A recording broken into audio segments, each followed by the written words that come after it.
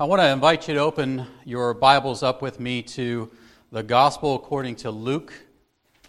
We're in Luke chapter 12. Find Matthew, Mark, and then Luke in the New Testament there. If you have a pew Bible. We're going to be focusing on verses 41 through 48. I actually did not get all the way through 48 as normal.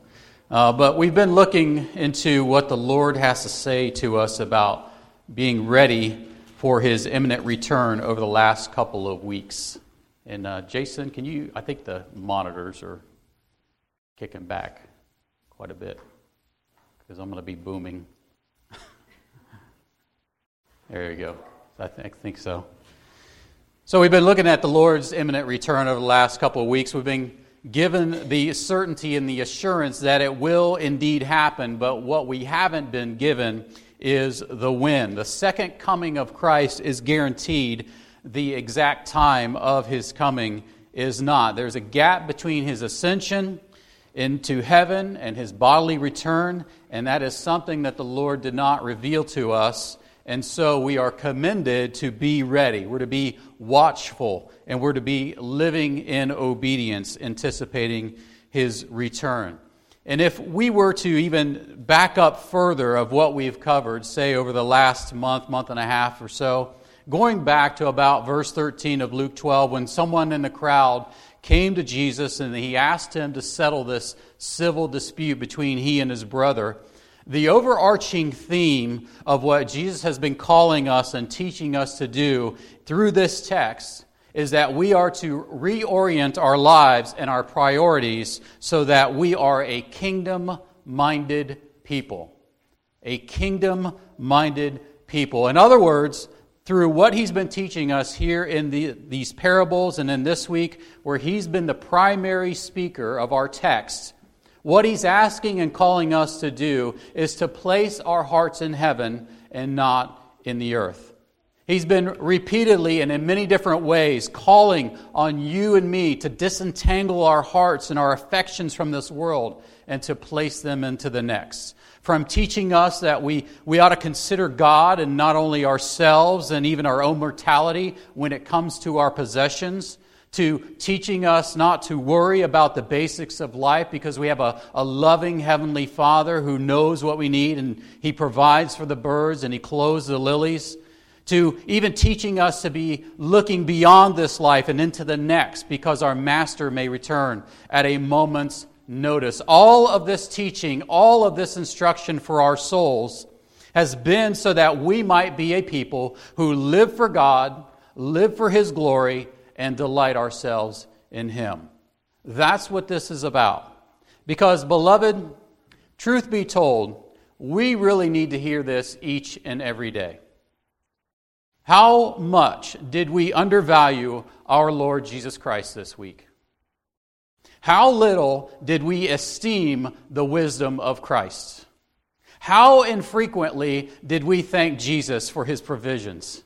How much did we let our outward enjoyments and our interests claim so much more of our time than pursuing Jesus Christ? How little effort did we exude in delighting in Him and seeking after Him and hearing His voice through His Word? How much of our week was spent in communion with Him through prayer? How often are we guilty of such things? Because that which we value is that which we are going to pursue with our lives. The object of our desires is that which we are going to seek out the most. And so small thoughts about God are always going to yield us a small and a cold heart. And so as we come to His Word this morning and we seek to understand more and more of what Jesus has to say to us, let us couple this with the prayer that we would not just be gathering up knowledge here for the sake of just gathering knowledge that puffs up, but that we would gain knowledge that builds up. Let us pray that the knowledge that we gain would help us to be more conformed into the image of Christ, that we would perfect holiness in the fear of God, as Paul put it in 2 Corinthians 7:1. That we would see the excellencies of His person over and above anything that this world has to offer. And so with these things in mind, I want us to actually pray before we read our text, and I want to ask the Lord's blessing upon us as we get started. So let's pray. Gracious God, we confess to you that all too often we are negligent in watching over our hearts and our affections. That too frequently that we are walking by sight and not by faith. That we live as if this world is all there is, and we are constantly setting up idols of our hearts. By your strength and your power of your might, O God, we just pray that you would heal us, to cleanse us and renew us, and give us a zeal for you. Strengthen us in the most holy faith, and let us find our everlasting satisfaction in your Son, in whom you are well pleased. Let us be well nourished on these words that we are about to study, and may your word be as sweet as honeycomb on our lips. It's in your beloved Son's name we pray. Amen. Well, again, we are in Luke chapter 12, and we're looking at verses 41 through 48. So I want to read it so that it's fresh on our minds as we study it. If you're there with me in your Bibles, I want to invite you to stand, if you're able to do so, for the reading of God's Word.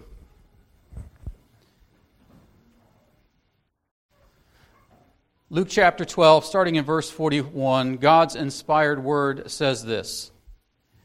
Peter said, "Lord, are you addressing this parable to us or to everyone else as well?" And the Lord said, "Who then is the faithful and sensible steward whom his master will put in charge of his servants to give them their rations at the proper time? Blessed is that slave whom his master finds so doing when he comes. Truly I say to you that he will put him in charge of all his possessions. But if that slave says in his heart, 'My master will be a long time in coming,' and begins to beat the slaves, both men and women, and to eat and drink and get drunk, the master of that slave will come on a day when he does not expect him, and an hour he does not know, and will cut him in pieces and assign him a place with the unbelievers. And that slave who knew his master's will and did not get ready or act in accord with his will receive many lashes. But the one who did not know it and committed deeds worthy of a flogging will receive but few. From everyone who has been given much, much will be required. And to whom they entrusted much, of him they will ask all the more." You may be seated. Well, once again, we see in our text this week a mini parable taught by Jesus about a master and his slaves, much like he did back in verse 36. But as we look at these parables and we try to understand them, we have to keep in the back of our minds that almost all of the parables fall under the heading or the category of soteriology. That is, they typically deal with the doctrine of salvation in one way or another. There's about 40 parables in the New Testament. They're only found in the synoptic Gospels of Matthew, Mark, and Luke. There are none in John, but they all have a point. They don't have many meanings. Then they're not supposed to sort of like throw our minds into some sort of whirlwind with a bunch of different meanings or interpretations. And neither are they allegories in which every single detail of the story has some sort of symbolic meaning. But they are simply stories that are brought alongside to help illustrate a lesson or a truth. And that's what the word para means in the word parable. It's sort of like a set of train tracks that may be parallel to one another, and they run side by side. These parables are sort of like short stories that Jesus would bring alongside to help emphasize a principle or a truth. And so we have to keep that in the back of our mind as we look at this text. And so it's really most appropriate for us to look at these parables and sort of bring them alongside of our lives, if you will, to help us understand the nature of salvation. Now, that's certainly what Jesus Christ was doing in the last parable that we studied in verse 36, when he started off by using the words, be like. Be like, or homoios is the word. We get the word homo, which is same. And so when he says be like, he says be the same. Be like men who are waiting for their master. In other words, for someone who is saved, this is what you should model. This is what you should resemble. This is the goal that you should obtain in your life. Your life should be a mirrored reflection of what I'm about to tell you. And in the case of verse 36 there, we're called to be watchful, waiting, and hoping for our Master's return, ready at a moment's notice, unashamed at His appearing. In fact, if we were going to look back from the text that we covered in the last week, there are 3 things that Jesus told us to be. He told us to be dressed in readiness in verse 35. Be like men who are waiting for their master in verse 36. And be ready in verse 40. All pointing to the fact that as Christians, as believers, there is never a time in which we should be looked at or looked upon as a spiritual couch potato. There is never a time in which you or I should be coasting in our Christian walk. Thank you for the amen, young lady. There is never a time in which you or I should be taking off our armor and setting it down to the side. Even as Uriah the Hittite, who faithfully obeyed his general, and he went and stood at the very front lines of the fiercest of battles, even though it cost him his very life. We too should obey our general, and we should be girded in readiness, and we should be keeping the full armor of God upon ourselves and ready to do battle at a moment's notice, even though it may cost you all of your hopes, all of your dreams, and even your very life. Does that describe you this morning? Are you awake, alert, and dressed for your Master's return? Are you laying yourself down on the altar of daily obedience? Are you denying yourself, taking up your cross, and following Jesus Christ in the path of obedience? If someone were to walk up to you and ask you, are you in a state of readiness for the Lord's return at any moment? Would you be unhesitant in answering that question with a yes? This is what Jesus Christ has called us to do. This is the high calling that He is placing upon our lives as we bring this parable alongside for our comparison. And so, as the disciples are listening to Jesus teach this, and that's who He's been talking to since verse 22, Peter, who is usually the spokesman for the disciples, he comes up and he stands up in verse 41 and he says, Lord, are you addressing this parable to us or to everyone else as well? Now, we have to ask this question. Why would Peter ask this question? Why would he say this? Why would Peter speak up and ask for a clarification about what Jesus said? The text doesn't really tell us specifically why he would ask that. It doesn't really answer that question.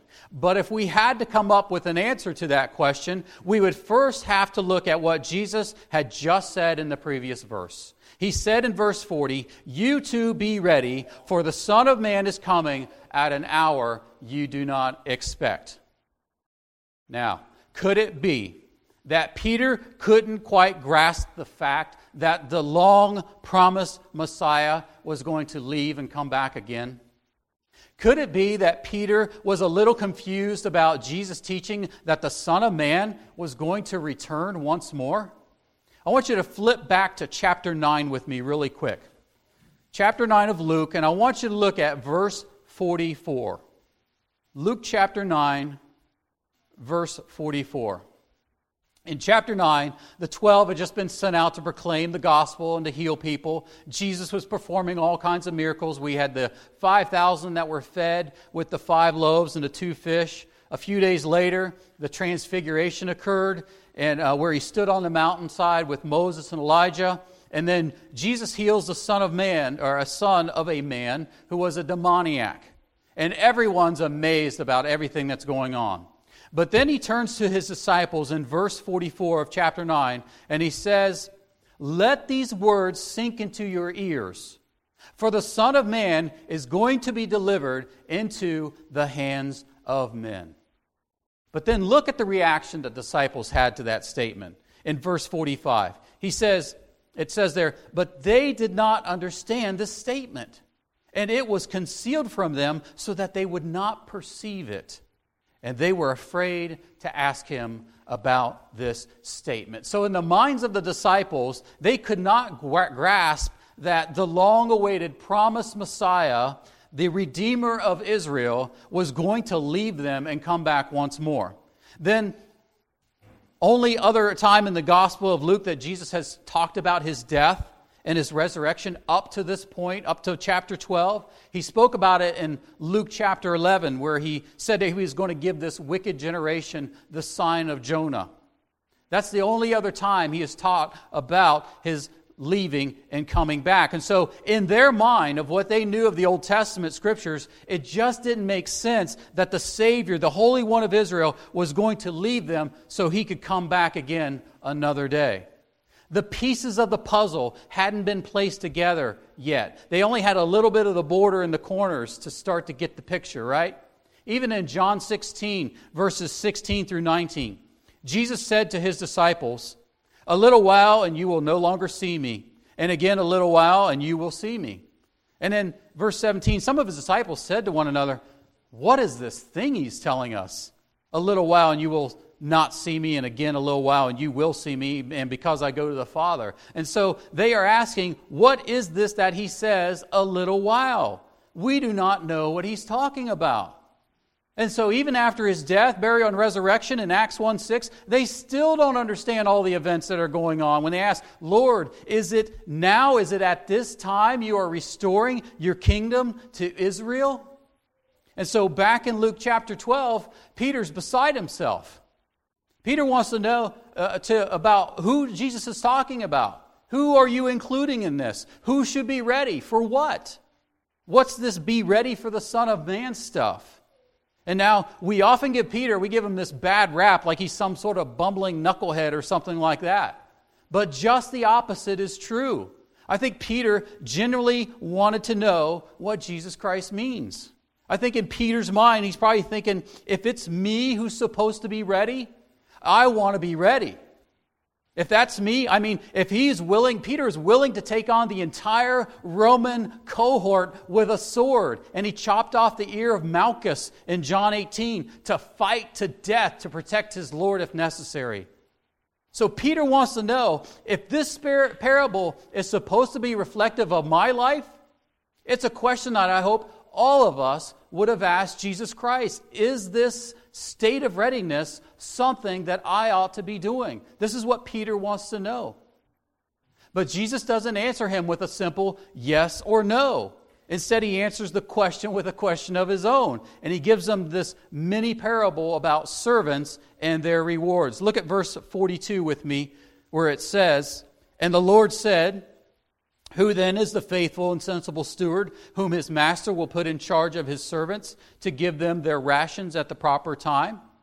And so, once again, like we had in verse 36, we have this master who's away, but now we have a steward who is in charge of Jesus' servants. And so, we have to ask, what is a steward and who is this steward, right? The what question is fairly simple. It's an easy one to answer. A steward is someone that's been entrusted with something. There is someone who is to manage or oversee.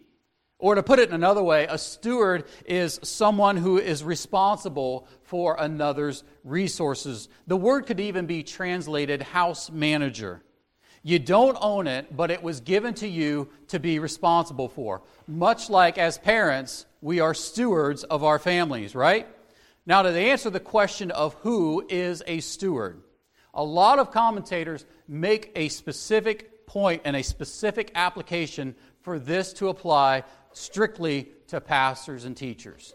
J.C. Ryle, whom I find very helpful many times, he's pretty emphatic on this point. In fact, he says that this text applies specifically to ministers. Now, Titus 1, which outlines the qualifications for an elder, says in verse 7, "For the overseer must be above reproach as God's steward." So in a very specific sense, pastors or elders are God's stewards who have been given a sacred trust to shepherd the flock of God by watching over people's souls. 1 Peter 5 makes this very clear as well. But in a broader context, and in light of in light of all of what Jesus is teaching, as a contrast in verses 45 of our text, all Christians, in a sense, are stewards. All Christians have been entrusted with things or have been given things that we didn't own that we are responsible for. Every believer has been given resources by God that we are to utilize and exercise, although we never had it before. And you might say, well, what is that? What is that? And the answer is this. It is spiritual gifts. Spiritual gifts. 1 Peter 4:10 and 11 says, as each one has received a special gift. That's all believers have received a special gift. You don't go to a class to learn how to speak in tongues and ride your Honda and skin your shinda and all those other things. You don't go to a class to learn how to do healing. It's not taught. It's a gift received by God. As each one has received a special gift, employ it in serving one another as good stewards of the manifold grace of God. So right there, Peter is telling us that each one of us as believers have been given a special gift by God, a supernatural ability that you did not have otherwise, and it is used to build up the body of Christ. You've been given something as a gift by God, and you are to use it as a good steward or a wise manager for the building up of other believers. He goes on in 1 Peter 4 and verse 11, he said, whoever speaks is to do so as one who is speaking the utterances of God. Whoever serves is to do so as one who is serving by the strength which God supplies, so that in all things God may be glorified through Jesus Christ, to whom belongs the glory and dominion forever and ever. Amen. So the gift itself comes from God. The power to exercise that gift comes from God. And as a steward or a manager or caretaker of that gift, you are to employ it and use it for the edification of the church, which will ultimately bring glory to God.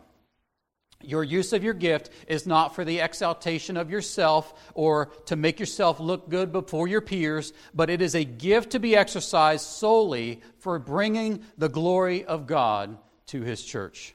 And so as Christians, we are all stewards. We have all been entrusted with spiritual riches that God has allotted to our care. But I want you to notice the descriptive words of what a steward should be when he asks, who then is the faithful and sensible steward? So first of all, it says that we as believers should be found faithful. And the word is pistos in the Greek. It's an adjective. It means worthy of trust. One who shows themselves faithful in the transaction of business or the execution of commands. It denotes a character trait that a person can be wholly relied upon. What you say you're going to do, you're going to do. In other words, there's a supreme loyalty and a trustworthiness about you, that no one would ever think or question your integrity. There's not a shred of doubt in anyone's mind that you are dependable. You are devout, you are dutiful, you are resolute. All of these words describe you when it comes, and it comes actually from the innermost part of your character. Now, when we survey the New Testament, more often than not, this word here is used to describe the character of God.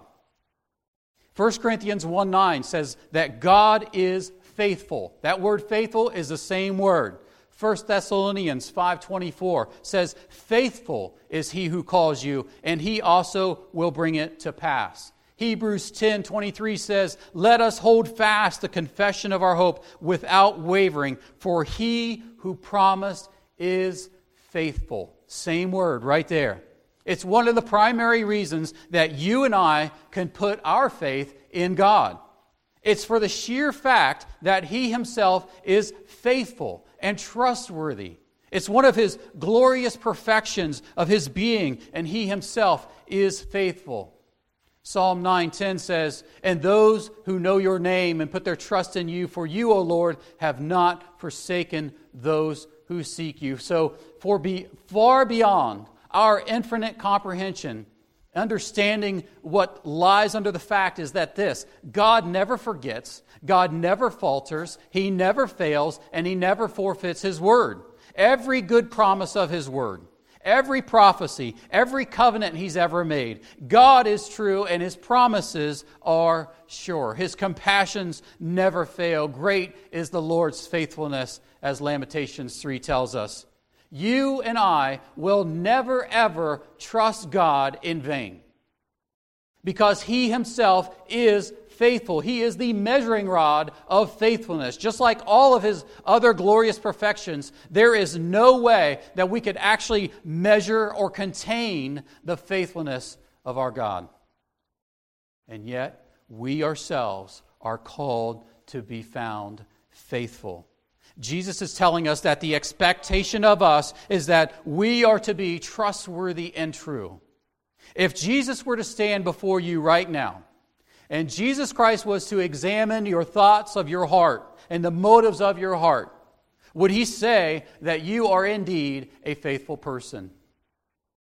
Would He say that your devotion to Him is steadfast and true, regardless of the fiery trials that you may be going through, regardless if your eyes are filled with tears, regardless if it seems like everybody in the world is against you, regardless if it seems like all of your hopes and all of your dreams and all of your life is falling apart? Are you able to say, as Paul did in 2 Timothy 1:12, "For this reason I suffer these things, but I am not ashamed. For I know whom I have believed, and I am convinced that He is able to guard that which I have entrusted Him until this day." Would Jesus Christ come and find you faithful regardless of your circumstance? God is infinitely worthy of your faithfulness.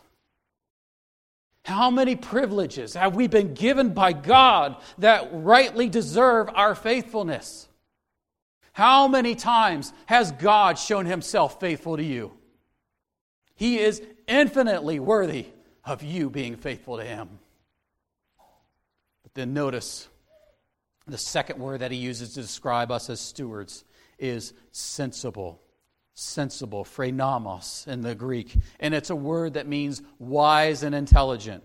You're a prudent person. In other words, you're mindful of your interests. That which is best for your well-being is thought out and considered carefully. Now, Jesus Christ, He used this word when He told the parable of the 10 virgins in Matthew 25, where there were 5 that were foolish and there were 5 that were phrenamos, or prudent.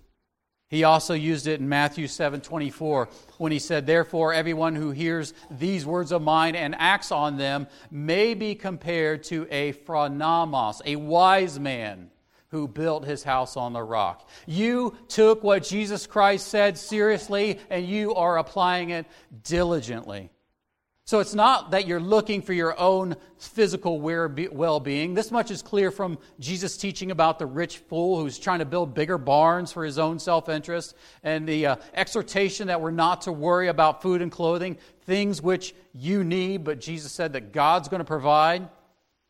But what Jesus Christ is saying in our text this morning is that when you are wise when it comes to your soul, your spiritual health is something in which you show prudence for and making sure that you nurture and that you care for.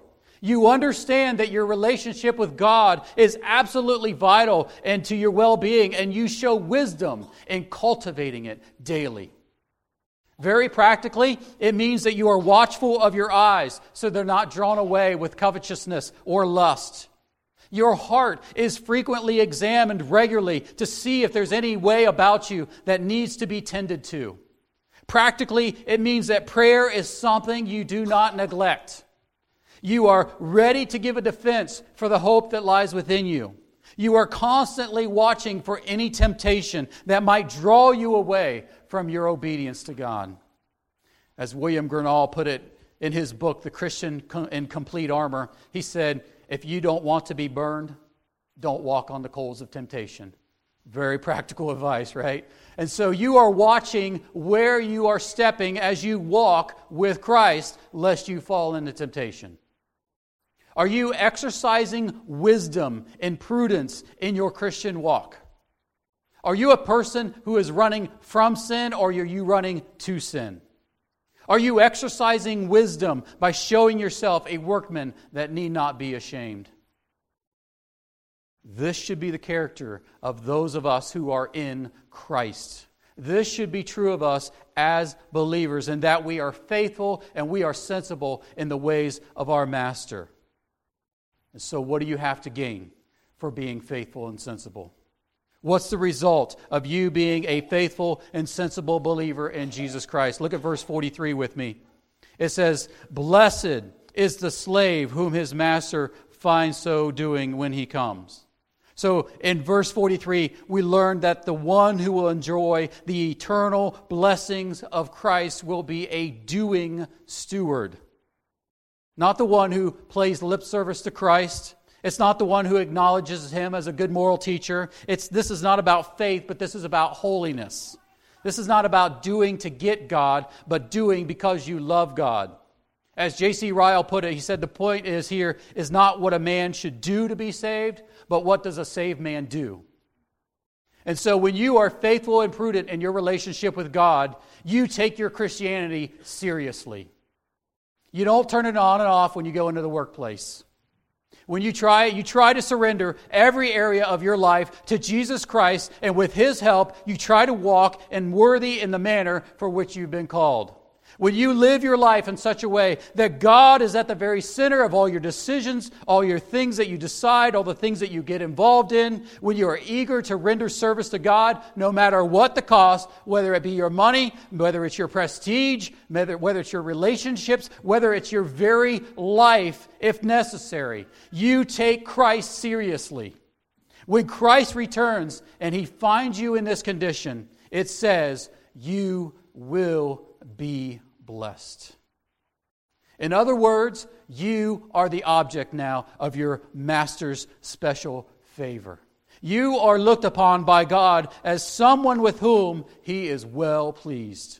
And you will enter into His presence with the sweetest, the most precious words that you could hear at any time ever in your entire life, when the voice of Almighty God looks upon you and your life and He says, "Well done.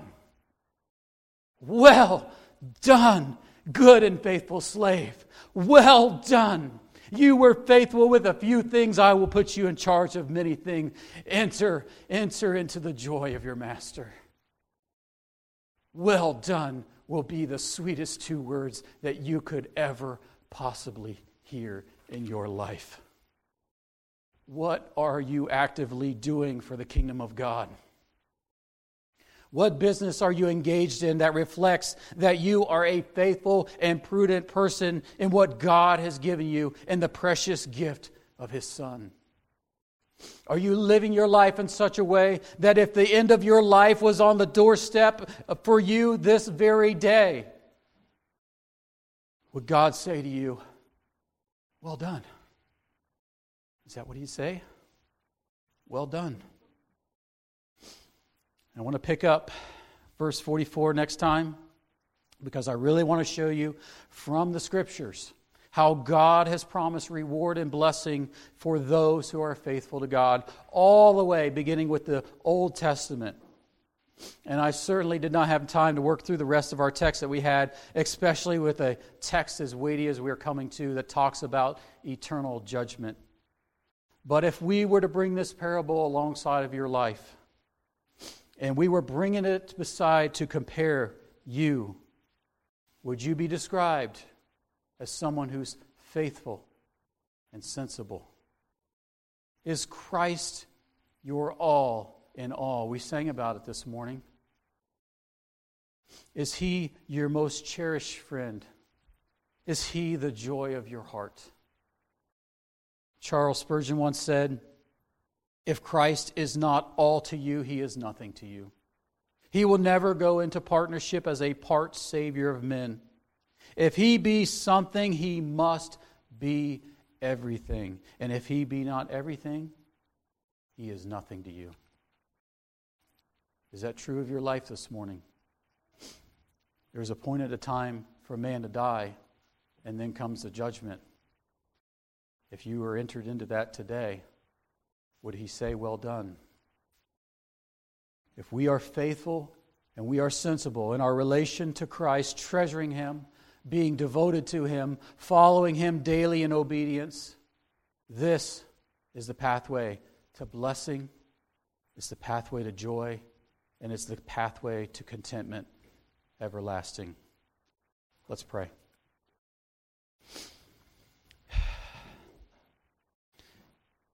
Heavenly Father, so many times I speak your word and I leave here and I feel crushed that I did not magnify you as great as you should be.